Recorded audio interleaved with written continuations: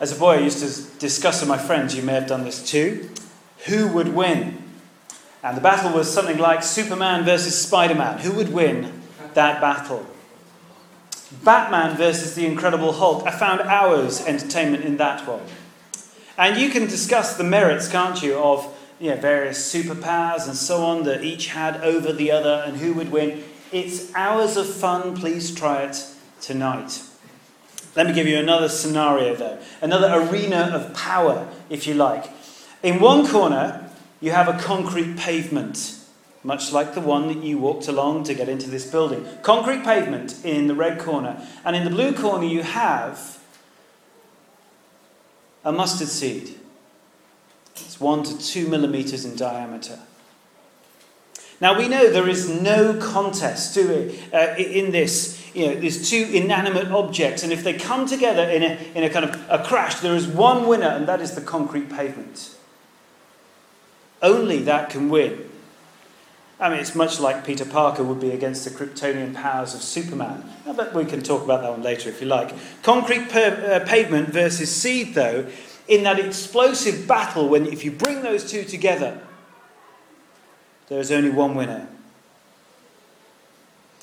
But what happens if you place that little seed that's 1 millimeter, 2 millimeters in diameter, and you place it under the concrete and you wait?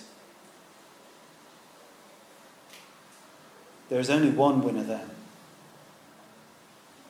You can see the pavements of Wandsworth are littered with examples as you trip over them when you're going for a run. But the seed always wins if it's in the soil. It will one day break through. Do you want to know what the kingdom of God is like? It is like that. Now let me take you back a little bit of background. Jesus has come, he's proclaimed to the whole world that the kingdom of God is near. And general expectation of this was that he was going to come in and he was going to smash everyone. He was going to be the great power. And that God would then again establish his kingdom on earth as it was previously known. Of course, that was as a political ruling power. People were hacked off with the powers that had been Babylonian, Assyrian, Greek, and now Roman. They were not happy, and they wanted God to establish his power, a kingdom on earth with a king, one to rule, one with a big temple, who would decree things, with armies that would have victories and would defeat people, with a visible presence of this kingdom on earth. They wanted change, and they wanted it, bam, fast. And the signs have been there in Jesus.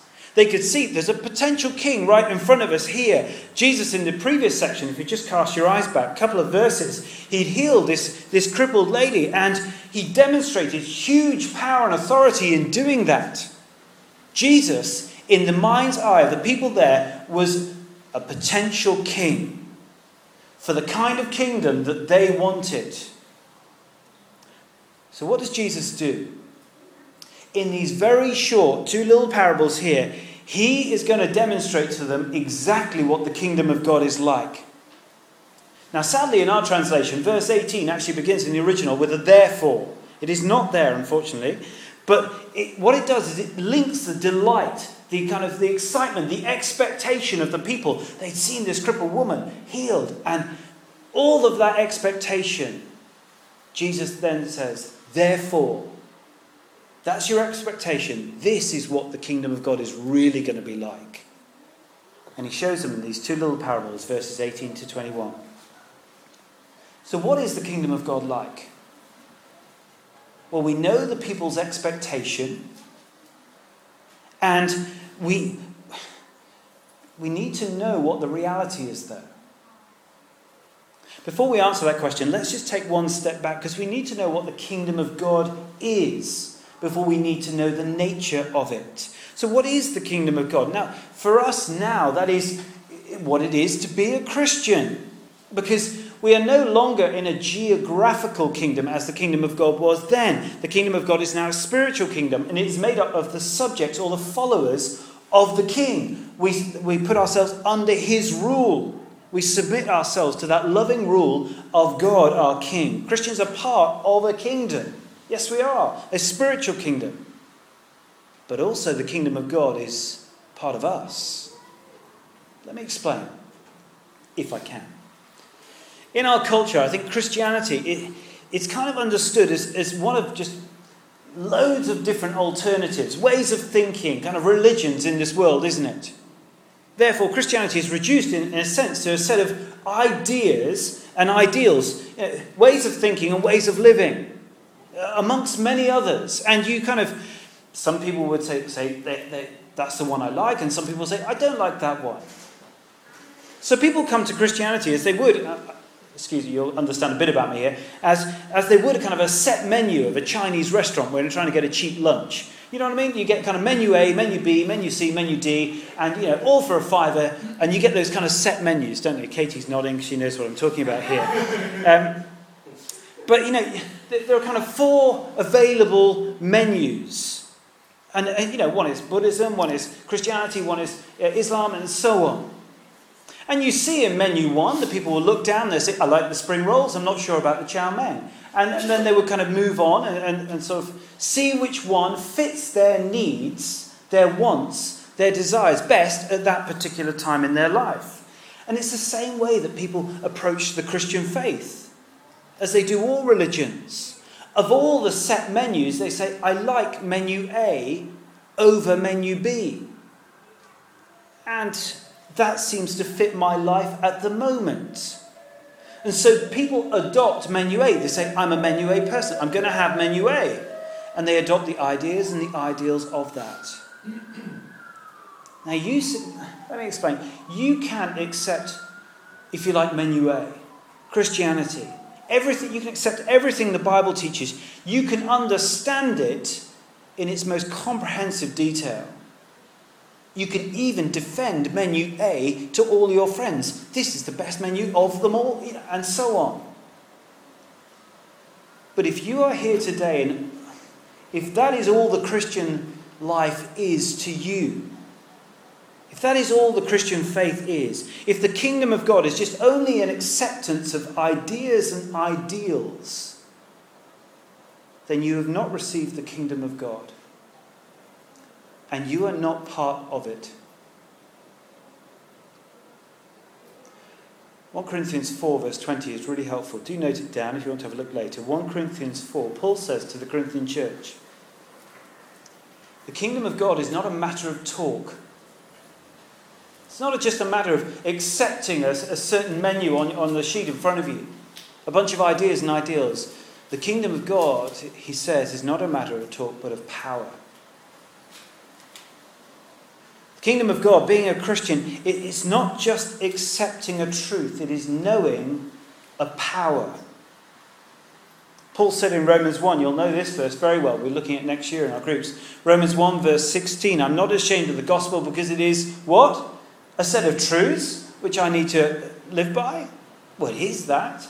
He says, I'm not ashamed of the gospel because it is the power of God for the salvation of everyone who believes. Now, of course, acceptance of beliefs, the way of living, it's an expression of that saving power, isn't it? But ultimately, boil it down, the Christian faith being a member of the kingdom of God, and the kingdom of God being you, it is in its essence a power. There are different ways that the New Testament puts this. That power is implanted in us as the Spirit is indwells in our hearts. 1 Peter 1 verse 23 says, Peter says, we've been born again. That phrase is a way of describing that power coming into us. Not of perishable seed, but of imperishable seed through the living, enduring word of God. John 3 verse 5, the story of Nicodemus, you'll know it well. It says, no one could enter the kingdom of God. What? Unless they believe and live in a certain way. Well, that is true, but unless he is born of water and of the Spirit. See, the kingdom of God is a power. And the power is to know eternal life within you. As the Spirit comes in you, the divine being of God enters you. Being in the kingdom of God is a power. And there are so many people in churches around this country, around the world, who may think like Christians, who may act like Christians to a certain degree, but they cannot see this power at work within them. And if that is the case, they can have no assurance that they are heaven-bound. So how can you tell? Well, we all need to look at our own lives, don't we? And we need to examine and say, are there kind of those remarkable things, those things that we just can't explain, how they happened, that we can only attribute to that power of God at work within us? And they can be things about how we think, how we act, the way that we feel about various things, all sorts of things. But sometimes we look at those aspects of our lives and we go, well, that wasn't down to me how I changed. I can't explain it, but it wasn't down to me. Well, that's the power of God. It has changed you over time. It is the kingdom of God in you. It is a power. See, as a Christian, you're not only in the kingdom of God, but the kingdom of God is also in you. And what is it like? It is a power. And Jesus is about to illustrate that power in these two tiny parables that we have before us in Luke 13. Now, why is this so important? It's always good to ask that question, isn't it, before we kind of come to God's word. Why is that so important? I guess because, like the people of the time who were hearing this parable firsthand, we also have varying expectations of what the Christian life looks like, what it is to be in the kingdom of God. Now, we may have been a Christian for many, many years, and we've seen the power of the kingdom of God work within us. But perhaps now life is just a little bit tough. Something's come your way and you're just feeling under the cosh a bit. Circumstances haven't gone as we may have imagined them 10 years ago. You may have experienced an illness, a loss, a depression, a loneliness, an insecurity, whatever. God's transforming power may seem just millions of miles away right now. And you look around and you see others growing and you feel weak and you feel just overwhelmed by that big thing that seems so big in your life. But as we saw last week, you just may not even see it at all. You just may be blinded by the money that you have, by the career that you have. Not that they're bad, intrinsically bad things at all, as we saw last week. Your bank balance may be growing very, very nicely, but you are resisting God's power at work within you. Oh, you may have been only a Christian for a couple of months. Maybe you feel a young Christian and you've seen God's work within you, but you're wondering, what's your expectation for the future? What about 10 years down the line? What if this happens in my life? What are your expectations? Well, that is why these tiny parables are so important. Because they realign our expectations of what it is to be a Christian, of what it is to be part of the kingdom of God, and what we should aim for and delight in. So what is the Christian life like? What is the kingdom of God like? Look at verse 19 with me if you can. Just to remind ourselves, it's like a mustard seed, which a man took and planted in his garden. It grew and became a tree. And the birds in the air perched in its branches. So to our first point, I'll put it on your sheets there. A mustard seed. Expect extraordinary growth. I think that's what we see from this first little parable. There's something remarkable, isn't there? Utterly extraordinary here about the growth of the mustard seed. It's the tiniest of seeds. I am no biologist, by the way, and you'll kind of get this as we go on. But apparently it's about 1 to 2 millimeters wide. A little mustard seed. But the point is here, if it's placed in a place of nourishment, it grows, and the growth is extraordinary. Apparently that is a mustard tree. I wouldn't have a clue, but that's what Google told me. Some commentators who know something about all this kind of organic biological growth describe what occurs here as the seed, when it's placed in a place of nourishment, it grows to a new dimension of life. The seed could, of course, just remain that tiny, tiny seed for years and years.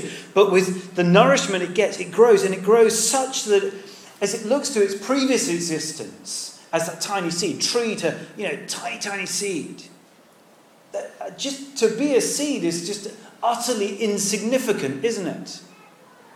It's grown so far beyond it. The seed takes these massive organic leaps as a seed, the tree merely existed, essentially. And now it grows, and look at it, it's massive. It responds to the climate, it provides shelter and kind of refuge for all the birds and so on. I mean, if a tree could look back and ponder, you have to use your imagination there, but if a tree could, it would see its life before as this tiny seed as just mere existence, if not life at all. And that's the case for the world around us. As you move from plants to animals to kind of humanity, the complexity of our responses grow and grow, don't they? Plants can only respond to stimulus, can't they? You know, they're completely automatic. The sun shines, they respond. Thank you very much, and so on. And animals, they're less automatic. Pavlov and his dogs kind of proved otherwise a little bit, but you get the idea. They're less automatic than just plants. But humans, we have the ability, don't we, to choose and how we respond to stimuluses around us. For example, if you give food and nutrients to a plant, it can't say no. Its response is automatic. Even if it rains and rains and rains, it will drown itself. It will just keep on consuming. An animal is less automatic, but if you stick monkeys in front of a whole bunch of bananas, you know the response. It's an automatic thing. It's less than a plant, but it's, and so on. Now you can see how this illustration is about to nosedive, can't you, with humanity? But we actually, if you put a box of Krispy Kremes in front of me, I have the ability to choose. Some might argue with that, but you know what I mean. We have the ability to restrain ourselves. The same is true of how we think, of how we feel. What I'm saying here is humanity is in a higher order of creation. In terms of thinking, we can know right and wrong, injustice and justice. In terms of our feelings, well, we can weep at loss. How can we rejoice in gain?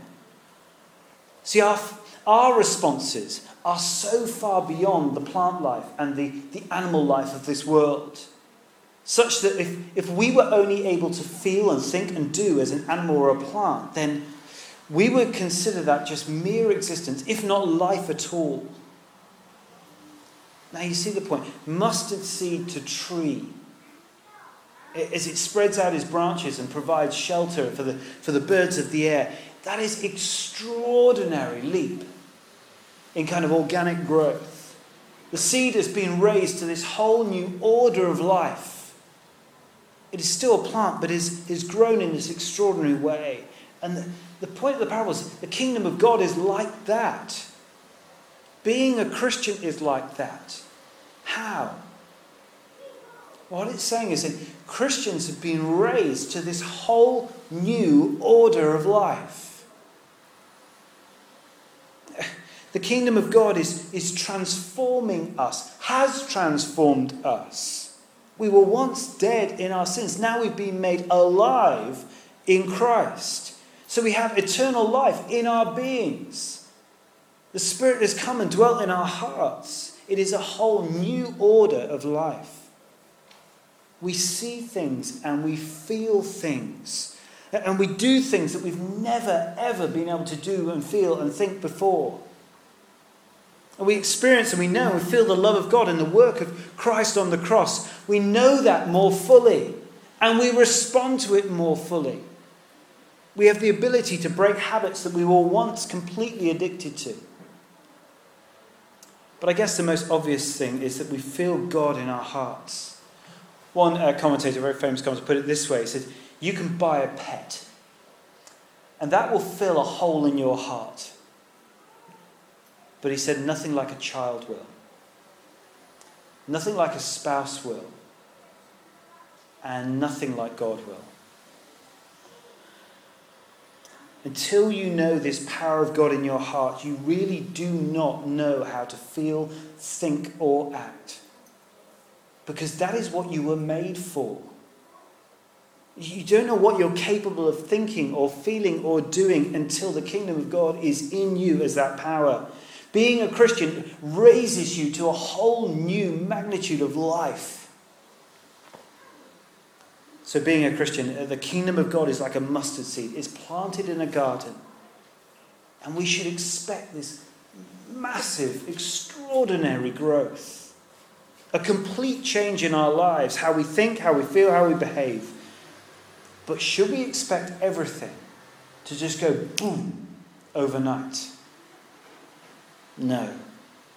Because both the mustard seed and the yeast, more obviously, they show us that the growth, though it is extraordinary, it is also gradual. It is like any organic growth. It will be slow and it will be steady. So second point there, the yeast in the dough. So we should expect gradual growth. The progress of the gospel, the kingdom of God in the heart of a Christian is like, and let's look at it, verse 21. Let's follow with me. Yeast that a woman took and mixed into a large amount of flour until it worked all through the dough. The yeast here, the Spirit, the kingdom of God comes into the dough and it doesn't replace the dough. Notice that. Rather, it transforms the dough into its likeness.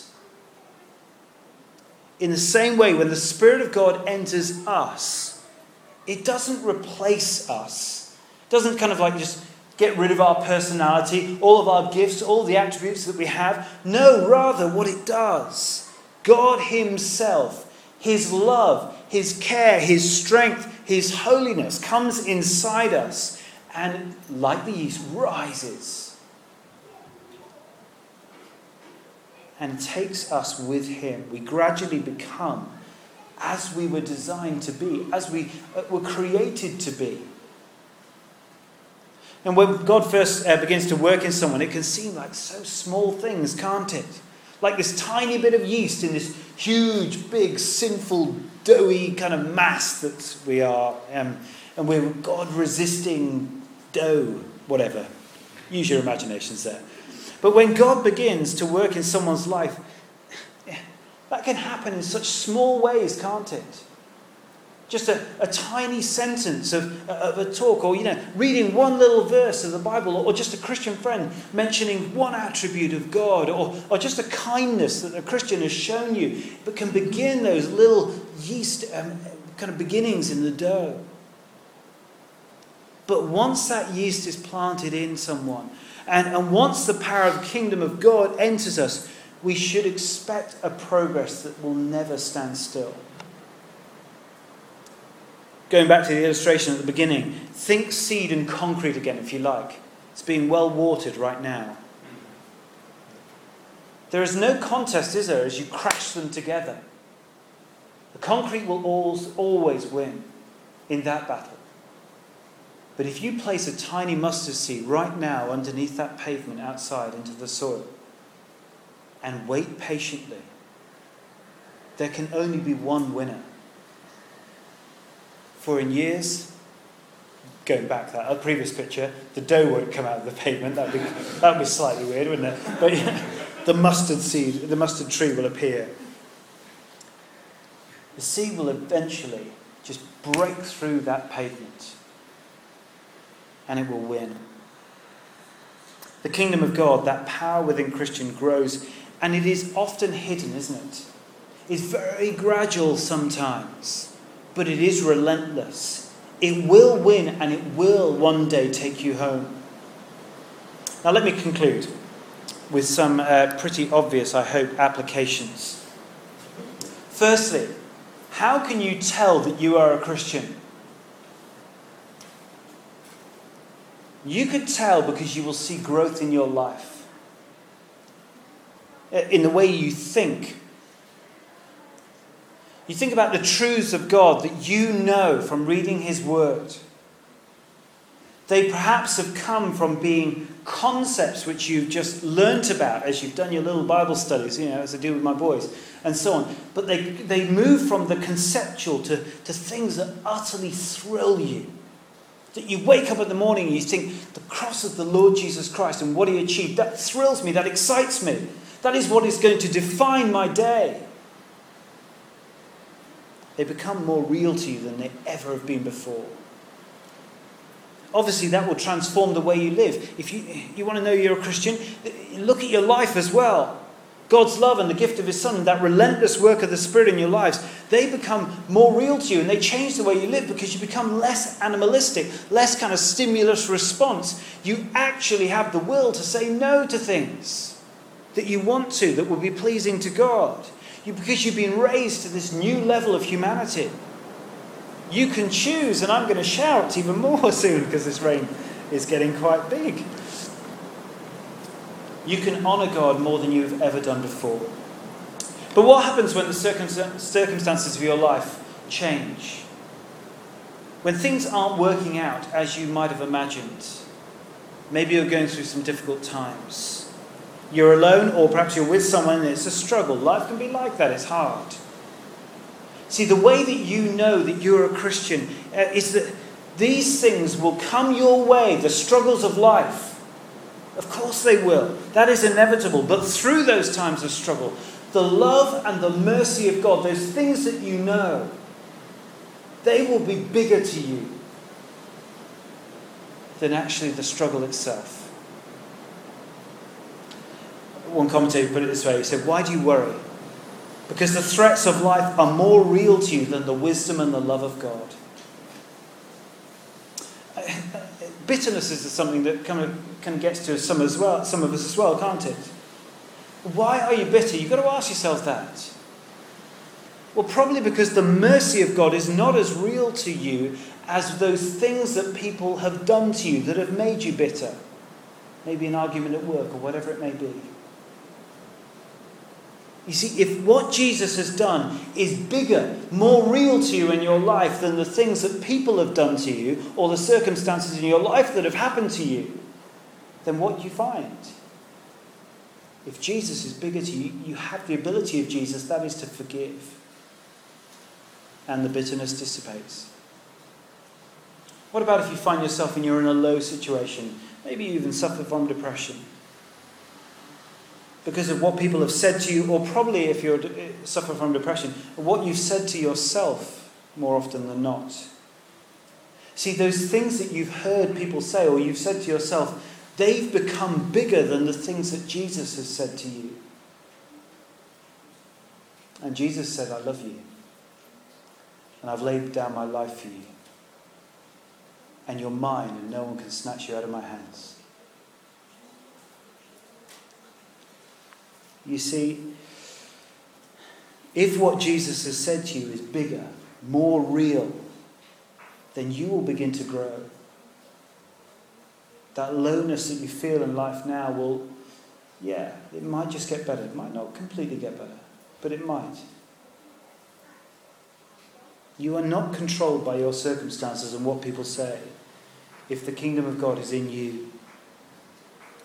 Now, you may be searching for circumstances in your life and feelings in your life, and you may look in all sorts of places. It could be through accruing finance and all that kind of stuff, money. It could be in relationships. You may be searching in all sorts of places, but until the love of God in Christ is the most real, the biggest thing to you in the whole of your life, you will only feel frustration and sadness. And wanting more.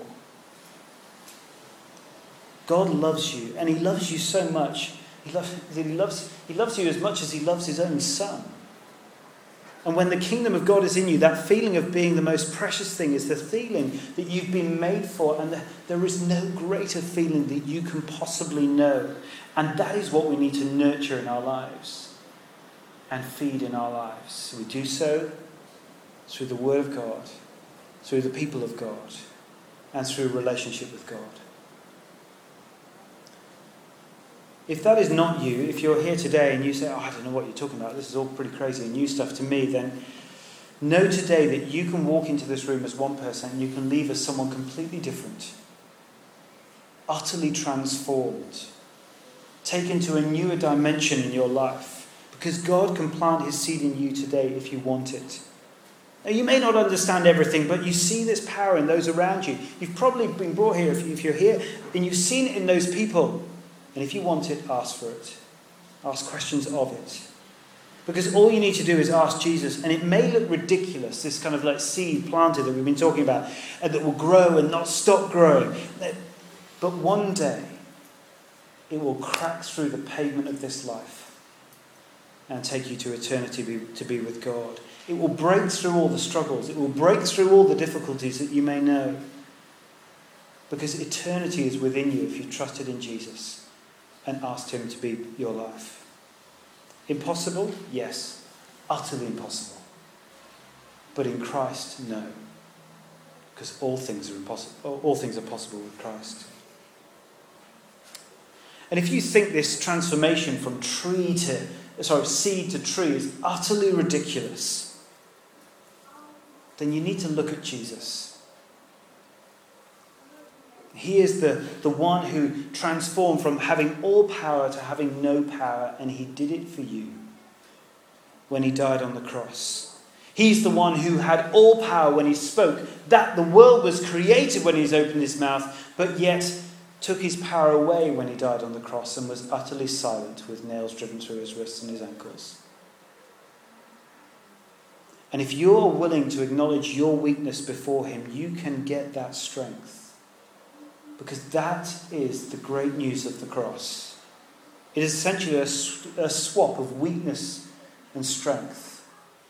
If you're willing to come before Jesus in your weakness, he is willing to offer you his strength. You need to trust him.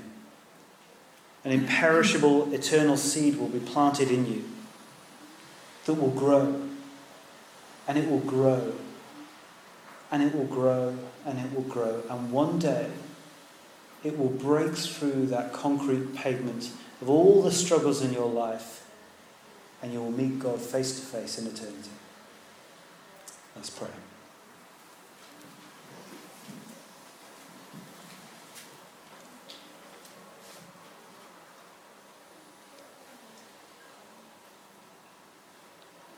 Heavenly Father, when we sometimes read stories like this, parables like this, we want you to answer straight. We just want you to say the kingdom of God is like, and tell us straight. But you give us these glorious pictures. And in them is meaning that, on face value, that sometimes we just don't see, but we thank you for their depth. We thank you for all the assurance that they bring, that we know through the mustard seed that it grows just as such an extraordinary way. And that is what we should know and expect as those as part of the kingdom of God. That we've been raised to this new life, born again with the Spirit of God in our hearts. We thank you for that glorious truth. And we thank you that though we are frustrated sometimes as we plod through this life, growing gradually, we thank you that these expectations have been realigned by the little parable of the yeast in the dough. That it's okay to plod. That it's okay to just gradually grow and become more and more like your Son, the Lord Jesus. Lord, we thank you that we're not alone in that. Thank you for the Spirit in us, that power within us.